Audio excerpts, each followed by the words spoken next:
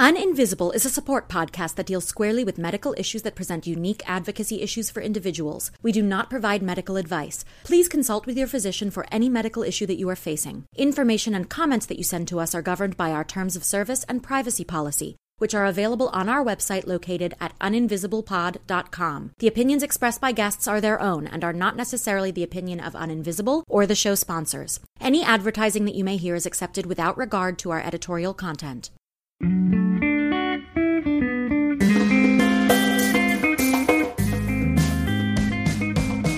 Welcome to Uninvisible. I'm your host, Lauren Friedman, and I'm here with my guests to bring you info, insights, and inspiration for coping with, diagnosing, and treating invisible illness. We're here oversharing, so you don't have to struggle with invisibility anymore.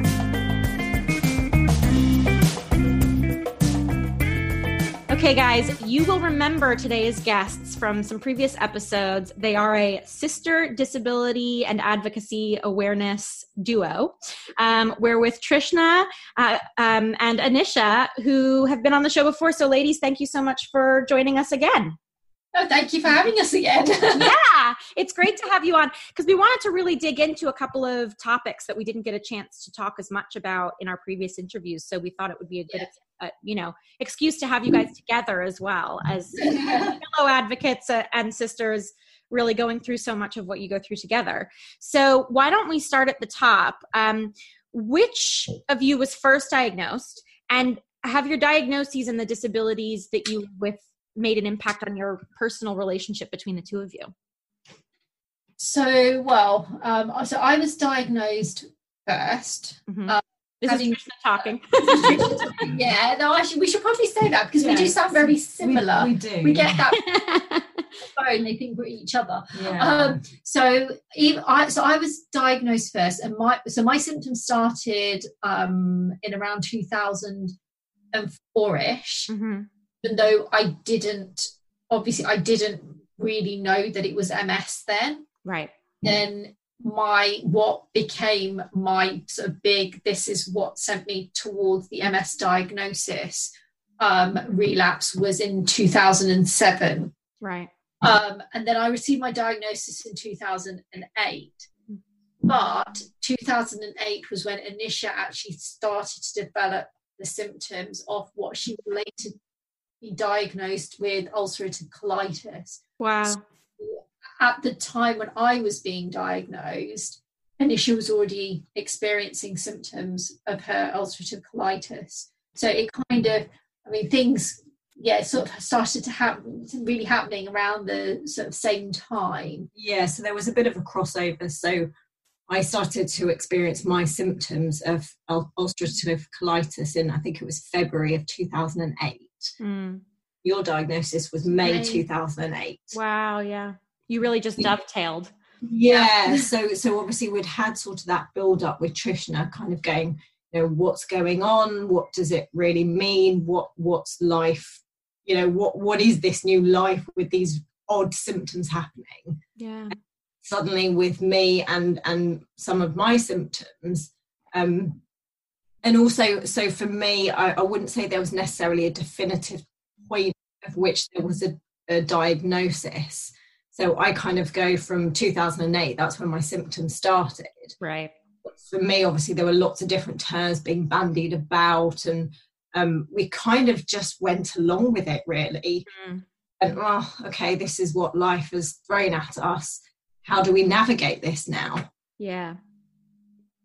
Yeah. I think sometimes we kind of joke that we think that we weren't giving, I obviously wasn't giving my parents a hard enough time just with my diagnosis. Yeah, I need a little extra. Yeah.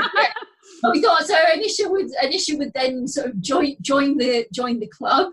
And then 3 years later, my identical twin sister was then diagnosed. So also with MS, correct? Yeah, also with MS. It was very much, they say that things come in threes, don't they? So they do. Yeah, they really do. And you guys are living proof.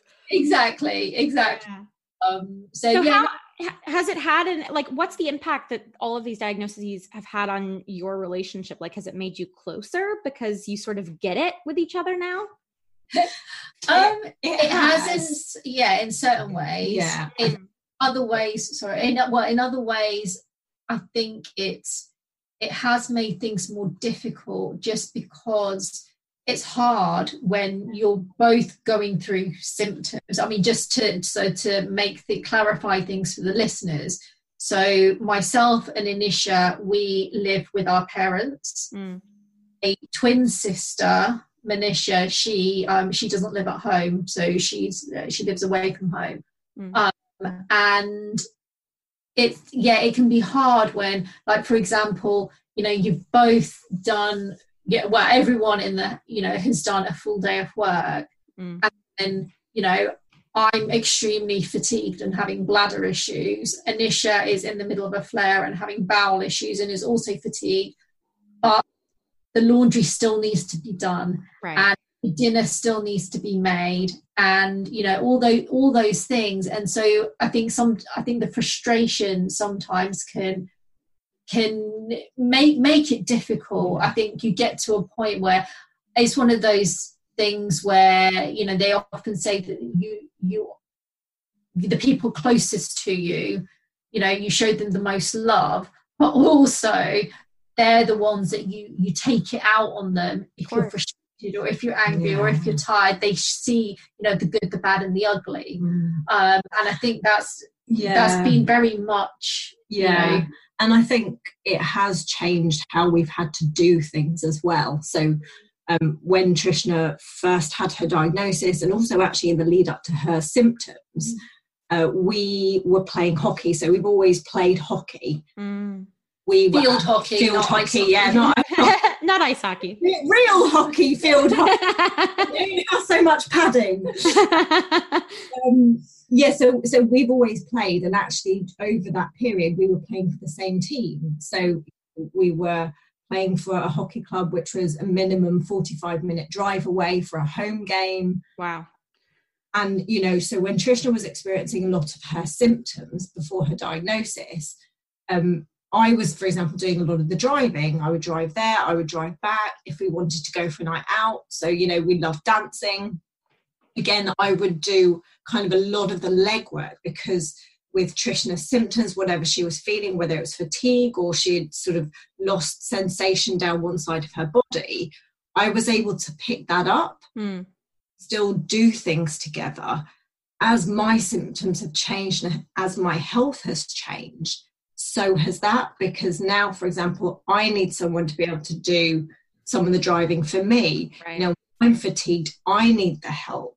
So I think also, not just between us as sisters, but as a family unit, the dynamic has changed. And it has given us an opportunity, I think, to become closer. So I think there is a lot more understanding around our conditions, our symptoms. But Trishna said, also the frustrations do come out when we're all tired, when we don't feel well, when, we're banging on the door going, I need the bathroom, I need you to out, those sorts of things. It then, it tempers can fly, and, the frustration does come out. And also to emphasize here, I mean, both our parents are in their 70s now. So it's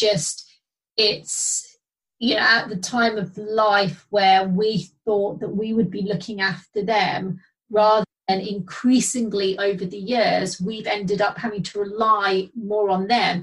And that's also had a knock-on effect, I think, in terms of, socially, what we've been able to do. Because when I was first diagnosed, like Anisha said, she was picking up a lot of the things that I was having to step away from. So things like, driving into London, and, when we were even organising nights out, I used to do a lot of the organising, and then I couldn't manage it. So Anisha would do that. But now and she's not able to manage as much either. I think we have found ourselves in many ways, we have become quite socially isolated from the things that we'd always loved to do. So, we still love going out and dancing, but we can't now stay out till 3:00 in the morning. Yeah. Remember one of the best nights out I had, I'd gone into London, gone to a salsa club with some friends. I picked them up on the way, driven into London, danced the night away. We thought we'd leave around midnight, 1 a.m., but we were having so much fun, we decided to stay until 3 o'clock when the club closed. Now then, by the time actually, you toddle off to your car, and I dropped my friends home and then got home, had a shower. It was easy 5 o'clock by the time I got into bed. Wow. Well, of that now, I mean, if we go out with friends now by 11 o'clock, we're kind of done and ready, and we're needing our, so we've had to adjust, and I think try to do things more locally. And also with friends who understand. I think that's been really important. We've really seen who has understood and taken the time to, one, understand our condition and how it affects us, also make the effort. So in the past, some friends have said, come into London, and we'd be like, okay, yes, great. And now that we can't do that, and we say, well, why don't you come out to us? They're like, oh, but it's so far and you live in the countryside. And it's like, yeah, but it was the same distance we were traveling. So we've, I think we have become a lot more reliant on our close friends and who are, but also on our family unit, because when we need to pull together, we pull together. We find a way to make it work, however that may be. I mean, there've been times. So I remember that there's a friend of mine, and he's in in quite a pretty well-known Bhangra band, and he's actually from up north, and he was coming down to London. They were playing a gig, and I remember I said to Anisha, I said, look, it's going to be a reasonable time. It was early evening, so it wasn't going to be too late, and it was on a bank holiday weekend. I said, look, we can share the driving, and do you think, should we go? And Anisha said, yeah, that'll be great. On the day, she wasn't feeling well enough. And I was like, I really want to go to this gig. What do I do? And I ended up taking my dad with me. And I was there, and I was thinking, gosh, how times have changed. I'm having to take my dad to something, which, I mean, don't get me wrong, he thoroughly enjoyed it. Yeah, of course. Yeah. Well, he's probably having a social life now that he hasn't had for years. Exactly. But it was one of those things where, it's something that actually you would normally do with your peers, with your friends, siblings. And in order for me to do it, I had to take one of my parents. And I think that's something that I think also with social media, people don't necessarily understand that actually our parents have become a huge support for us. And in order to make certain things possible, one of them is almost always with us. You don't necessarily see that on social media. No. So they might see, for example, Anisha's a licensed Zumba and inclusive dance instructor. So they might see her posts and say, oh, well, she's doing really well because she's doing Zumba, she's teaching these classes, but they don't necessarily see what she's like before she gets there, where she might like half an hour in the toilet. I was actually thinking about that earlier, because I posted actually some stories on my Instagram earlier, just before the class and after the class, having a bit of fun and, some nice photos. Well, as nice as they can be when you photos and that kind of thing. And then I realised, and actually today I haven't been feeling great. But, it's part of your job that you put a smile on your face and you bring that joy to others, because we don't know what they're going through. And that's part of my job, in that role. But actually I was thinking, you guys don't know I was up during the night in the bathroom with, severe stomach cramps and, everything else that went with it. You don't know that actually this morning I went to the bathroom 3 times within 10 minutes to make sure that I'd gone before I left, so that I wouldn't have to run out in the middle of class. Or that, for example, after coming home and, then speaking to you, I went and had a nap for an hour and a half. Yeah. Because I would not have been able to put even 2 sentences together. But obviously, yes, a lot of people don't see what goes on behind the scenes. And, I think that's one of the challenges is around how do you explain to people if they don't actually see it? Not necessarily around without, posting pictures of you, asleep, having a nap, or, I mean, I draw the line at that. I'm not going to post this.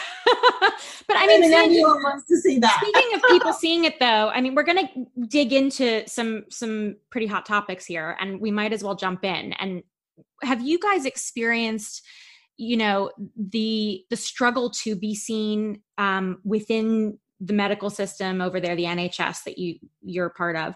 Have you experienced that struggle to be seen? And have you found that being women of color, being women and being women of color, has had an impact on people's receptiveness to, or like doctors' receptiveness to the fact that you guys have these invisible disabilities?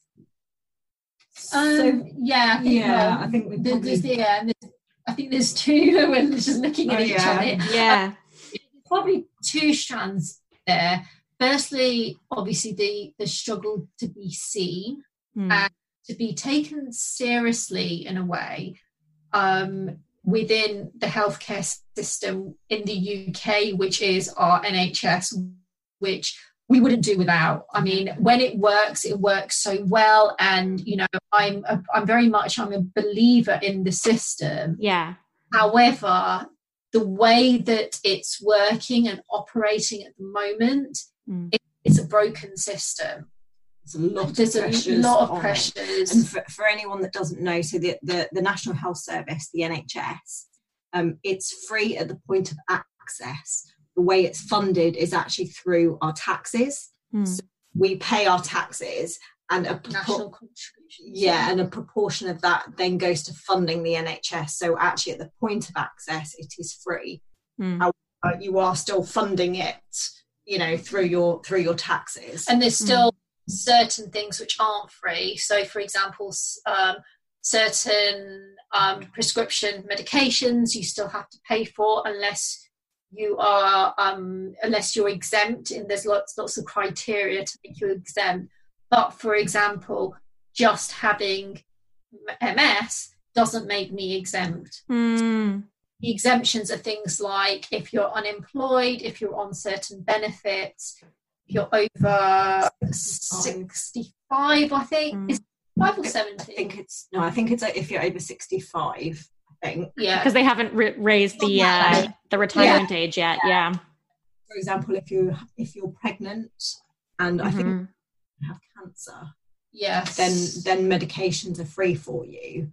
It's so interesting to me, the cancer thing, because it's like you talk to so many different people in the chronic illness world and I've interviewed a friend of mine who has cancer or has survived it a couple of times.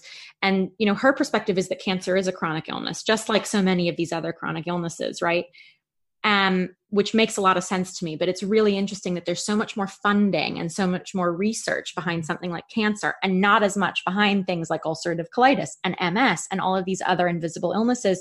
So already there's this disparity, in terms of like the fact that like you have to pay for certain medications and someone with cancer doesn't, but it doesn't make what you're going through any less important, And I mean, we have to emphasize here, I mean, what you pay is heavily subsidized. So a prescription charge, I think now is it £7? No, it's £9. It's £9. Oh, that's still so reasonable. That's what you would per item. Yeah. But for example, so and this is where it's interesting because if it's on prescription, you would pay for it. So you'd either pay £9 per item, or you can essentially buy a prepayment certificate, which is a certain amount for a year. So it's, I think, £104 for the year, and you get as many prescriptions as you need. So you can work out what's likely to be most cost effective. Yeah.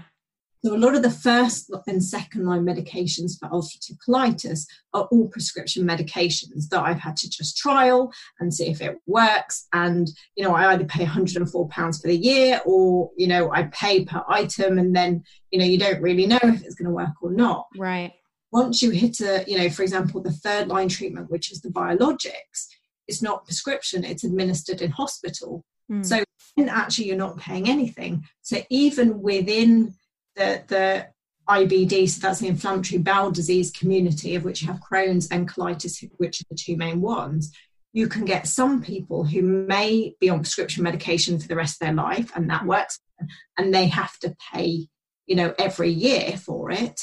Or you can have someone who is on another treatment which is administered in the hospital, or, for example, you may have injections which you can do at home, of which you're not paying anything for it. And then there's a disparity, and it makes no sense that some should have to pay and others. Yeah. But have you found that like the way you present as female and as women of color has had an impact on your access to these treatments, and whether or not it's like you've experienced pushback from doctors? And no, I wouldn't say it's difficult. I think it's difficult to say sometimes why people might push back. Right. So my first consultant, so for the first 2 years, so from 2008 to 2010, I was seen within a local hospital. They didn't have a specialist IBD unit. Right. I was seen by a kind of general gastroenterologist, of who, to be honest, my health declined so much during that time. I didn't really understand what was going on. Lots of terms were being bandied about. And then actually they wanted to discharge me, because they were like, well, we don't think there's anything wrong. You seem fine now. Let's just discharge you. And also you start to question your own sanity. Am I just making this up? Is this, And I think at that time, I'm not sure quite why that happened. It sounds like certainly a lack of expertise from the medical consultants there was part of that. Yeah, I think so. But then also, so now I actually travel 80 miles. It's about 80 miles round trip to see current. The two of you both do that. You both travel that far to see your specialists now. Yeah. And I remember the first appointment I had with my gastroenterologist, and I explained what was going on. She listened and she explained things, and she talked me through things, and I burst into tears. Yeah. It's like, well, for the first time, I actually feel like I'm being heard here. But also over the years, so I've been seeing her now since 2010. And over the years, we've managed to find our own way of working together. Now, my hospital is in an area where you have a high Asian population. Okay. It would be classed as a working class population as well. A lot of patients who, for example, may need translators, or they have kind of a poor command of English. The medical practitioners are dealing with lots of different people. But I think also in certain pockets is quite orthodox. Yeah. Which that in itself can bring its own challenges. Yeah. Particularly if you're dealing with so the more orthodox views, for example, that a woman shouldn't be seeing a doctor on her own, or not seeing a male doctor, for example, and things like that. So those are challenges. They're not. We come from a very open-minded, progressive family, but in terms of being Asian and having chronic illness, just generally that can bring from the community, can bring with it its own challenges. So a lack of understanding, a lack of sort of knowledge about what the various conditions are. I remember lots of people haven't heard of ulcerative colitis or MS. And that's not just an Asian problem. That's like a general problem. You know what I mean? So it's really interesting, because it's like this is an emerging area of knowledge for a lot of people. But the idea here being that people who have perhaps isolated themselves culturally, or come from a more orthodox background, as you're saying, might be even less open to these ideas because they just haven't seen the proof and they just don't understand it. Yeah, it's different. And I think some of it also then comes down to how confident do you feel in navigating the system. have had instances where, for example, I've gone to see my general practitioner. So I've gone to see family doctor. Yeah, family doctor. And I remember, so I wasn't able to see my regular doctor, and I went to see whichever doctor I could in the practice. I'd been getting some issues with my joints, which can potentially be linked to having ulcerative colitis because it's an inflammatory condition. And And because all my care for my ulcerative colitis is at this particular hospital in London, I explained that I wanted to be referred there to have it investigated because they would have all my medical files. They would know exactly what medication I've tried, has worked, hasn't worked, what side effects I've had, what I'm currently on, if anything was to go wrong. Just to sort of jump in here, so for people who don't know, the NHS is quite disjointed geographically. So you have different, the NHS is split into geographical areas. Got it. And the different areas don't have the same systems. So, well, that's a bit ridiculous, isn't it? That's a huge problem. They can't share records. So, for example, if I was to have a blood test done at my GP surgery, my neurologist in London cannot access the results of that blood test. So it actually is a roadblock to your health in that sense. Yeah, that's a problem. So essentially, I there's also agreements within the area. So between GP practices and hospitals and the cost of referrals, to have agreements in place, and to actually be referred out of area also costs more. Right. And I remember sitting in that appointment, and the doctor, who knew nothing about my background because it wasn't my regular doctor, you get 10 minutes for an appointment. This is sounding very much like the American system. and essentially the doctor turned around and said, well, I don't understand. Why is your care over there? Why do you want to be referred there? Oh my God, to begin to explain that in 10 minutes. Well, yeah. And obviously, I was already feeling unwell as it was. At the doctor, I tried it's possible, unfortunately, and I had to sit there and explain and justify. And I remember walking out of there just feeling really awful. Yeah, of course. And actually, in many ways, very disempowered, because I actually felt like I was having to justify. And I remember coming home and saying, well, if that's how I felt, when actually I can advocate for myself, what about those people that can't? What about those people who do struggle or who are more vulnerable? Yeah. And that for me is sometimes one of the concerns that I think I have, for myself. But for example, for Trishna, she had a relapse and was struggling to advocate. Well, actually, who's going to be around to advocate for us? I feel that is really important. We need to have that, but we shouldn't have a system that does need that. When it comes down to it, it should be equal for all. Yeah. Well, you shouldn't have any doctors looking at you and saying, I don't understand. That should be the first thing, right? Like that, to hear that from a medical professional has got to be pretty shocking. Yeah. But it sounds like the system's working against you in that way, even though, as you say, the NHS works in such beautiful ways. It also is working against patients. Yeah, and I think everybody who has any kind of experience of the NHS, whether that is as a patient, as somebody who works in the NHS, I think everybody will probably say that there is some very, very good bits, and when it works really, really well. Yeah.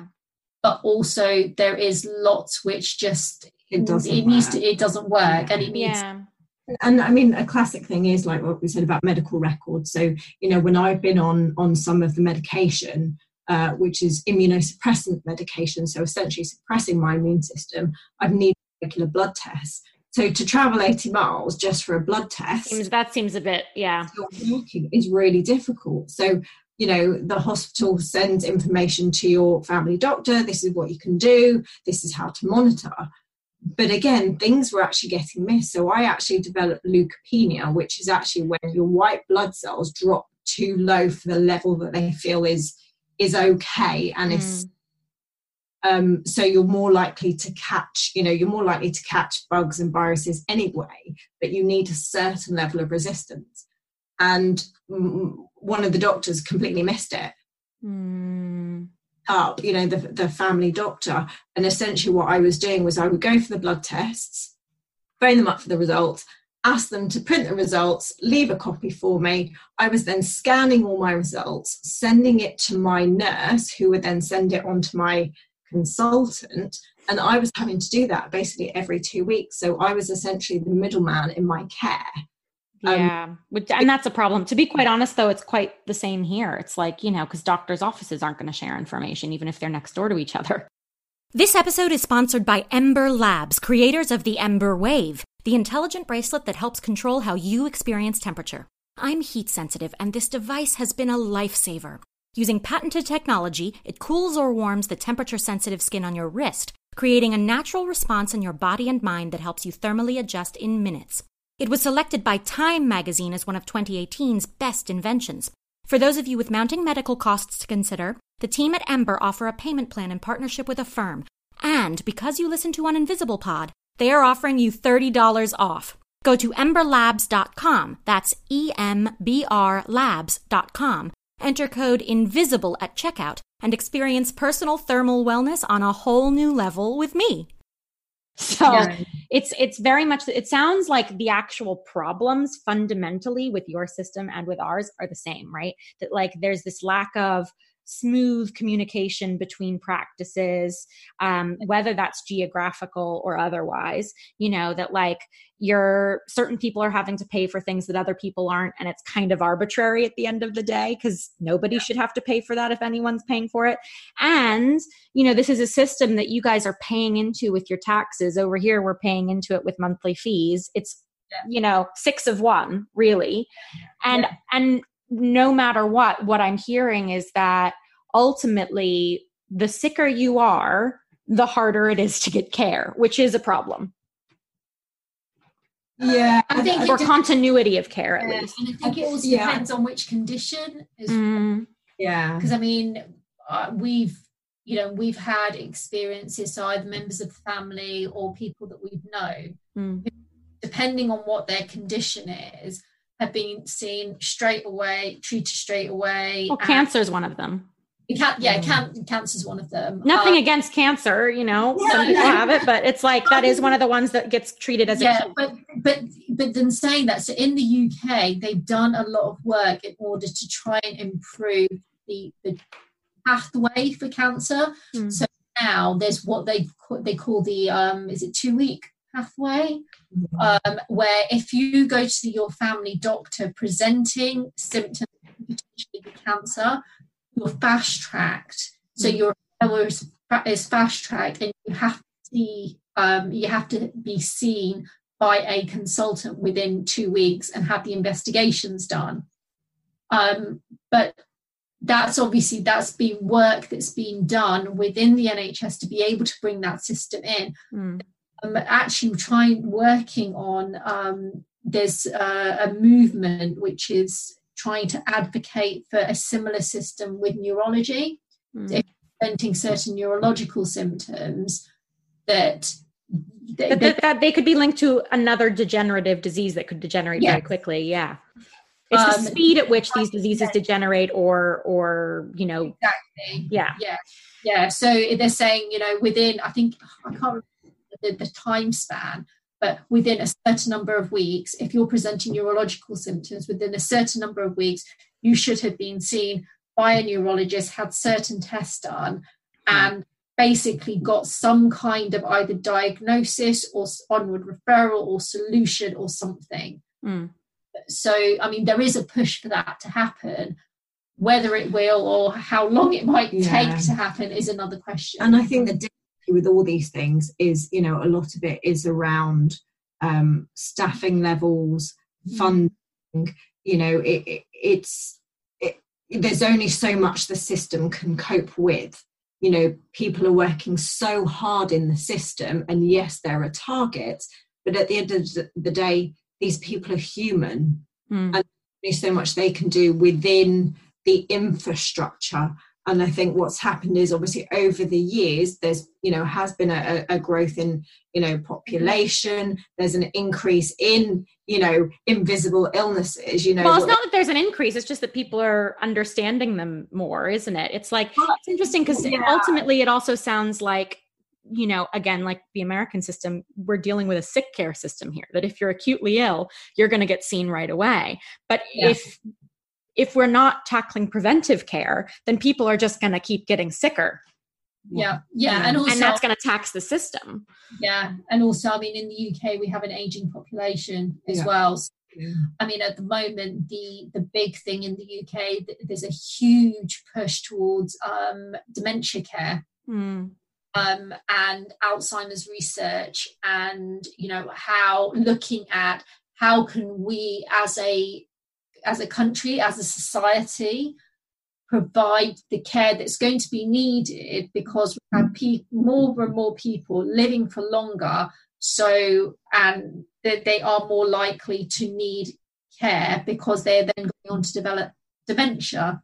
And also all the other different things that come with having an aging population. Just generally, an aging population is going to place a bigger burden on the healthcare system, which is obviously coming at a time when just generally we've had population growth, and we know that the system was already under pressure. Yeah. So, it is very difficult. Having said that, I mean, to be perfectly honest, I wouldn't have been able to afford any of my MS medications if I'd had to pay for them. So my MS medications, when I was on them, were being funded because they were being prescribed by the hospital. Right. So I didn't have to pay for them. But you're talking about the kind of figures where you have to, take out a mortgage. Yeah. I mean, house, those kind of figures. I mean, I spent some time traveling in Chile some years ago, and spent some time with people who have multiple sclerosis, but also Crohn's and colitis. And someone who I met there who she's had Crohn's for many, many years. And for one of the medications which you can get here on the NHS through the hospital and would be free to access, she actually had to work out a payment plan with her mother, her ex-husband, and herself in order to fund this medication, of which there was no guarantee it was actually going to work for her. Wow. So, when you hear, and I often see, in the online groups, particularly, those, the people who are in America saying, well, my insurance has refused to fund this medication, or they've refused to fund it, moving from a 12-weekly injection to an 8-weekly injection, or, I need some steroids because I'm having a flare up. It's going to cost me, so many, however many dollars, and I don't get paid until the end of the month.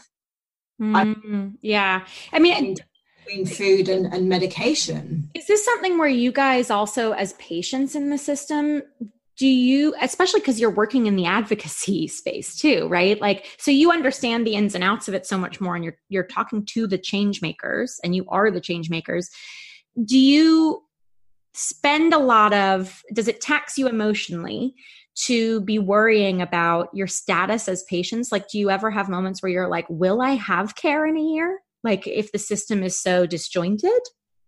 I think, for me personally, my concern isn't the immediate concern. It's the longer term. Yeah. I don't think I'm going to have a state pension. I don't think there is going to be social care available. Wow. And I don't think there is going to be a benefit system which is going to be able to sustain a decent standard of living. And this is also, you're speaking from, like, you work full time. It's not like you're not contributing to society. No, exactly. The two of you both work very hard. So it's really interesting that, like, you're worried about your future, even though you have stable full-time jobs.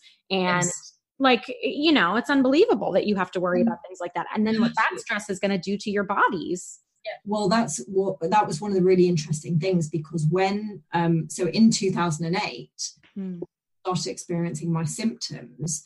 and obviously Trishna had her diagnosis, I was going through things with my work. So I was made redundant from one job. I started another job. It was great, but, obviously there's a lot of pressure, around starting a new job. And, Trishna was getting a lot of side effects from her medication. So we were, looking after her, and you're still going to work the next day. And, for me, during that period, actually in 2008, my thinking started to change, because I was like, okay, now we know what we're dealing with. We know what these symptoms mean. We've got a diagnosis. So we need to start preparing for the future, because if for any reason, Trishna, for example, does need care, if we need adaptations to the home, not just now, but actually in 20, 30, 40 years' time, for example, when our parents aren't around, for me, suddenly I was like, okay, that's gonna be a responsibility that potentially falls to me. Because I'm well, I'm okay. Yes, I didn't really know what was going on with my own symptoms at the time, but suddenly my focus for my career changed. And then actually, and to be honest, I wasn't taking great care of myself, because, it's also that thing of, well, when you need to do what you need to do, you just get on and do it. Yeah, you push through. The important especially women. Yes, especially good at that. And our focus was trying to help Trishna through this time, because, you see the effect that, medication is supposed to help. Yes, great. But there are also a lot of side effects that can come with it. Yeah. And then actually, as time has gone on and kind of with everything that I've been through with my physical health, my mental health, I've kind of gone, I don't think this is going to work.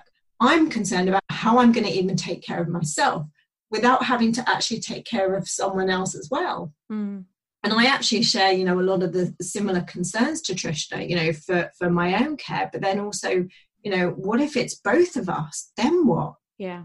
How are we going to cope then? At least at this stage, you have each other for emotional support, but there may come a time when, you have to just sort of like get her done kind of. Yeah. And that's really scary. And do you think that's also a result of like the way in which a system like the NHS was designed for a particular population at a particular time and hasn't sort of grown to meet the demand of population increase and this increase in chronic illness? Like, do you think it's just that the system's broken and creating these worries for you because it wasn't designed for our world the way we live in it now?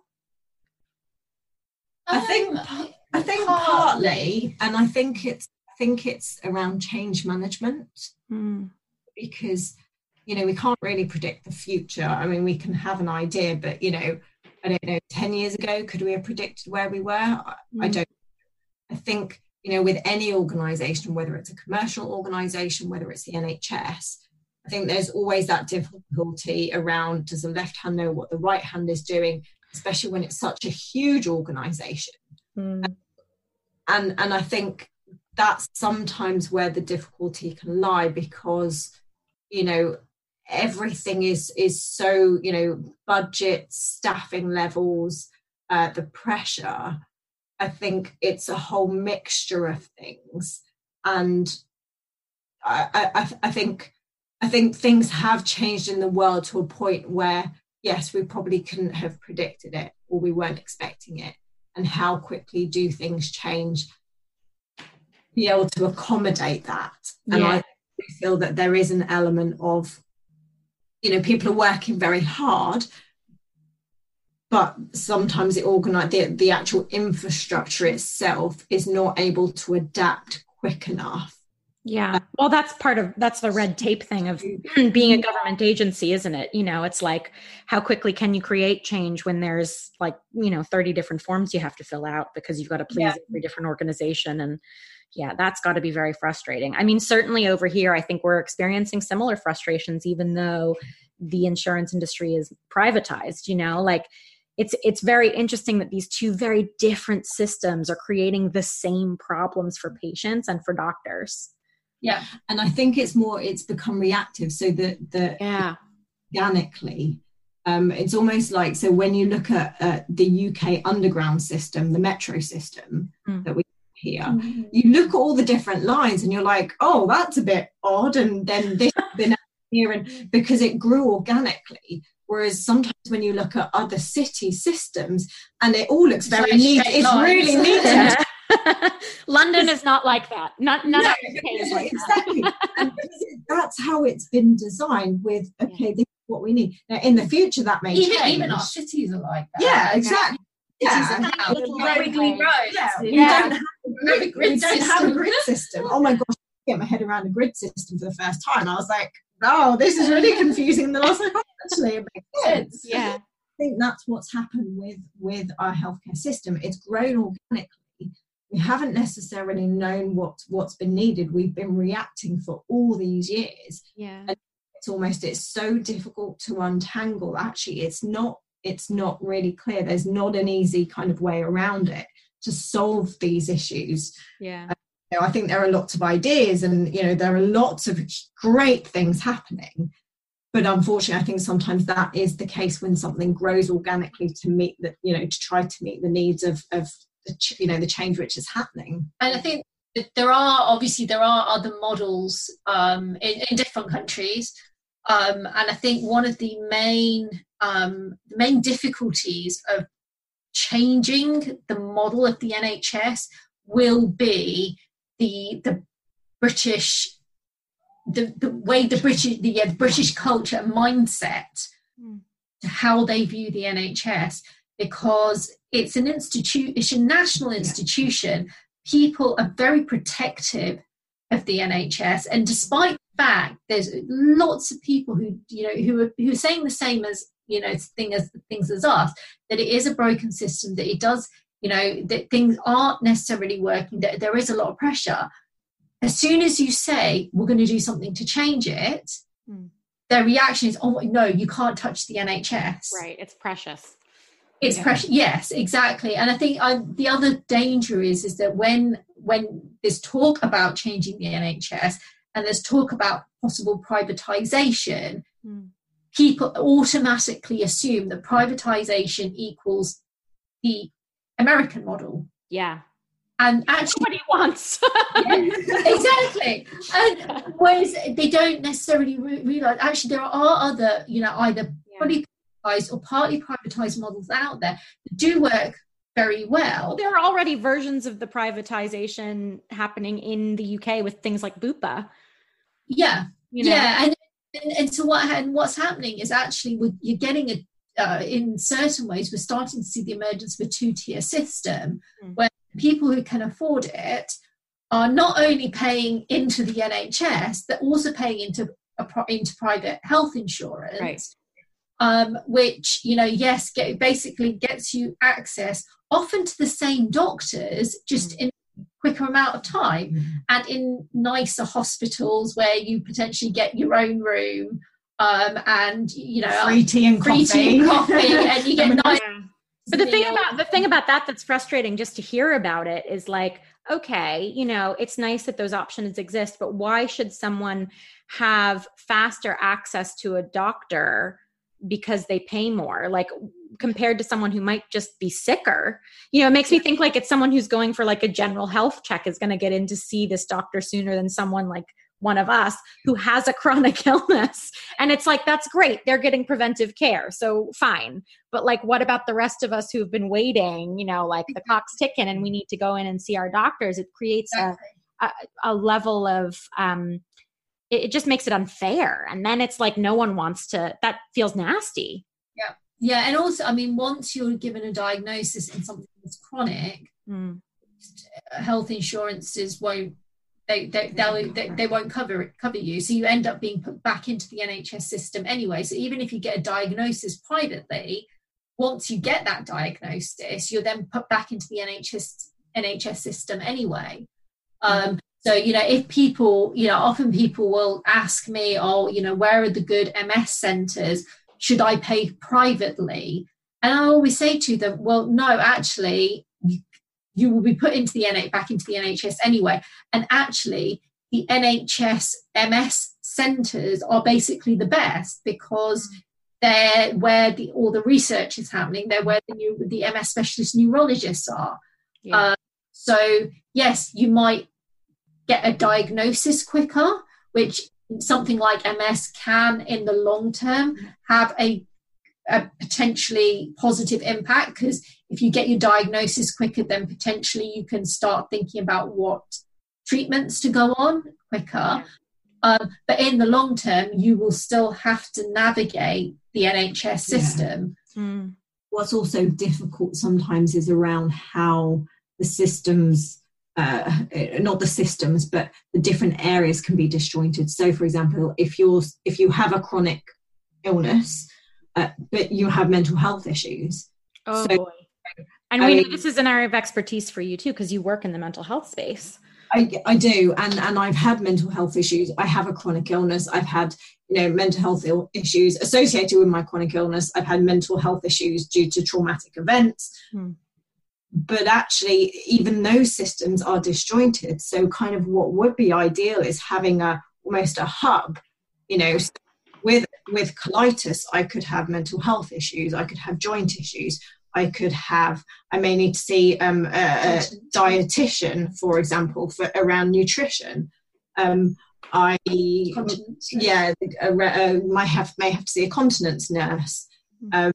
Someone to do with sinuses, because a lot of the medications can cause sinus issues. You may develop another chronic, illness as well. So what I suppose would be ideal would be to have a hub where the patient is in the centre and you have access to all these people in one space.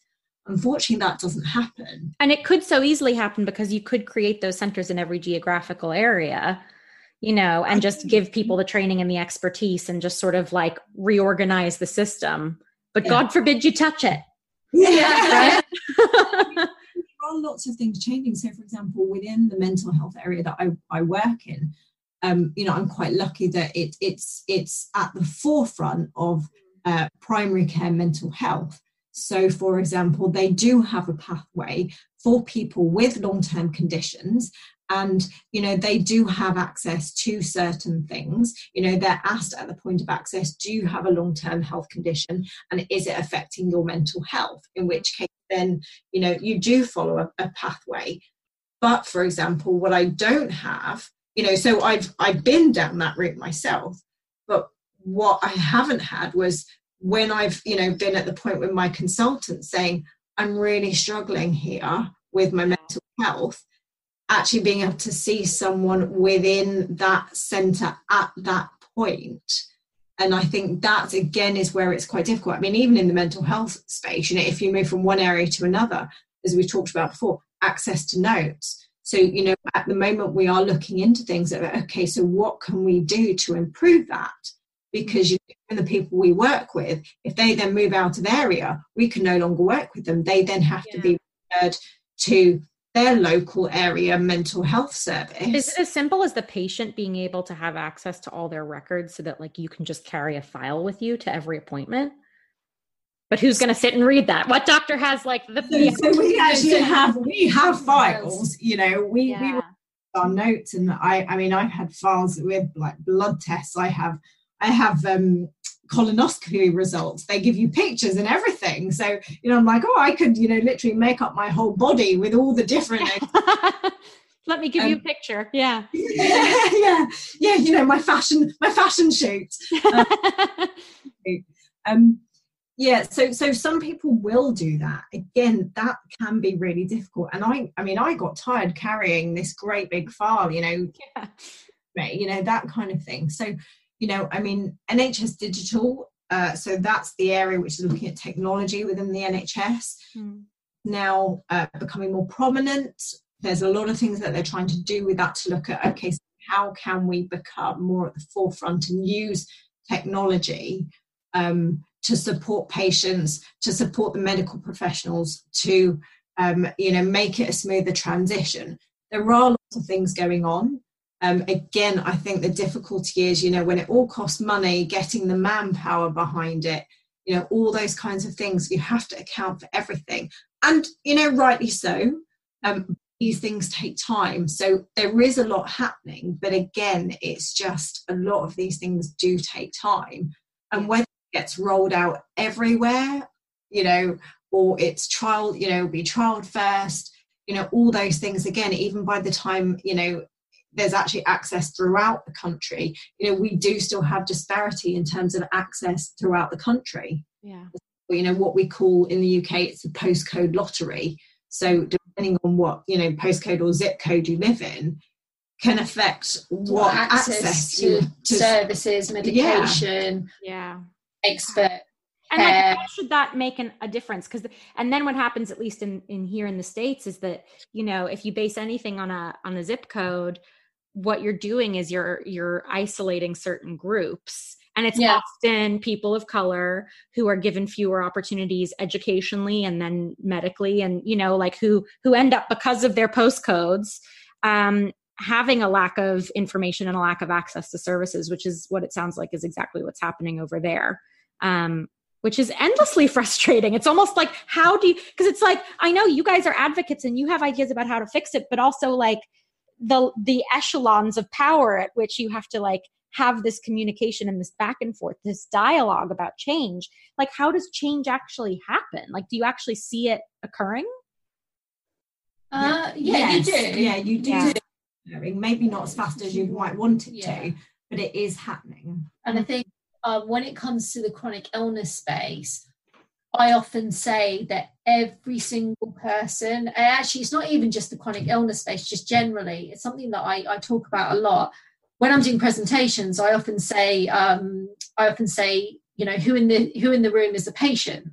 And, you know, you might be there and you've got a room full of people from pharma companies, from health tech companies, for, you know, healthcare professionals, nursing, whatever, and usually only a few people will put their hands up, because it's those of us who are there as patient advocates usually. And then I'll say, well, who in this room has ever been to the doctor or been to the hospital about something in their lives? And literally everyone will put their hands up, and I'll say every single person is going to be a patient at some point in their lives. So every single person has a responsibility and a vested interest in making sure that change happens. Yes. It doesn't have to be that they're doing something big. It might just be that locally, you know, it might be that they get something improved in their doctor's surgery. Or it might be that, you know, for example, they advocate if they need a medication and it's not going to be funded, they advocate to get that medication funded. It's things like that where every little thing, every small action will eventually build up, and that's how change will happen. But it's not solely the responsibility of those of us who are already diagnosed, those who are already, you know, in the patient advocacy arena. It's everyone's responsibility, because everyone will be using the healthcare service at some point in their lives. Yeah, I think that's so well said. I think that, like, I mean, that really sums up so much of what we're talking about today. Yeah.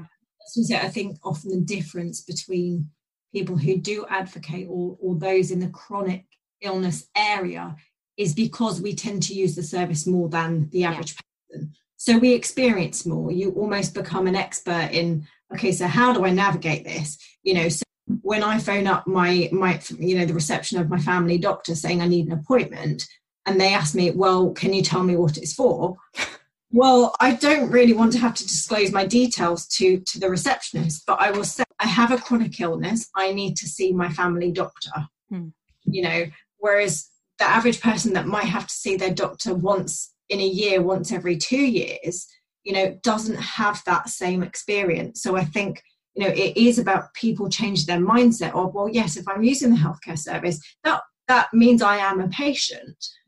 Whether there are also, I think, different levels of patience and engagement and experience in terms of what you kind of go through and what your own experiences are, what you see, and what you then feel actually can make a difference.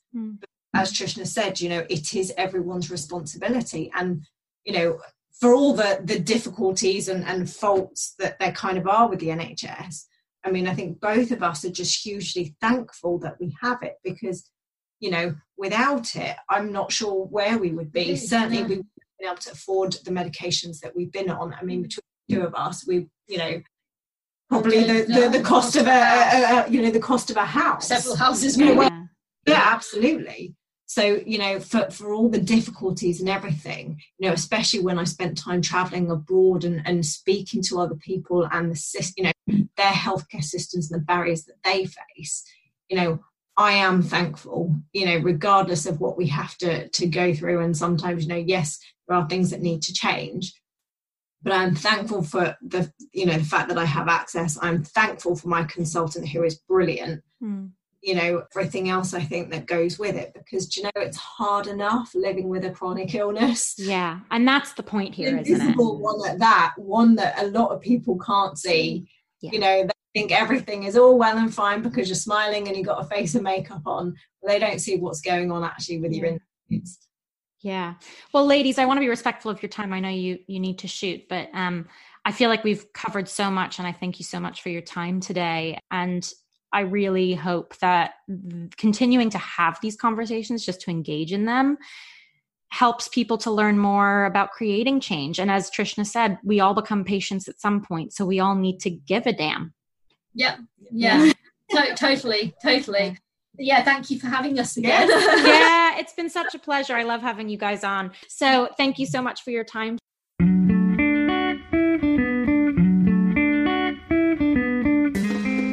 That's it, folks. Thanks for listening. As always, please check us out online at uninvisiblepod.com and all over the social media world at uninvisiblepod. We love your feedback and suggestions, so please drop us a line via the website if you have questions, ideas for topics to cover in future episodes, or just want to say hello. We're all about relationships and collaboration here, so credit where credit is due. Music for this episode is by Sean Hart, who can be found at seanhart.com. Don't forget to subscribe, rate, and review wherever you listen to podcasts.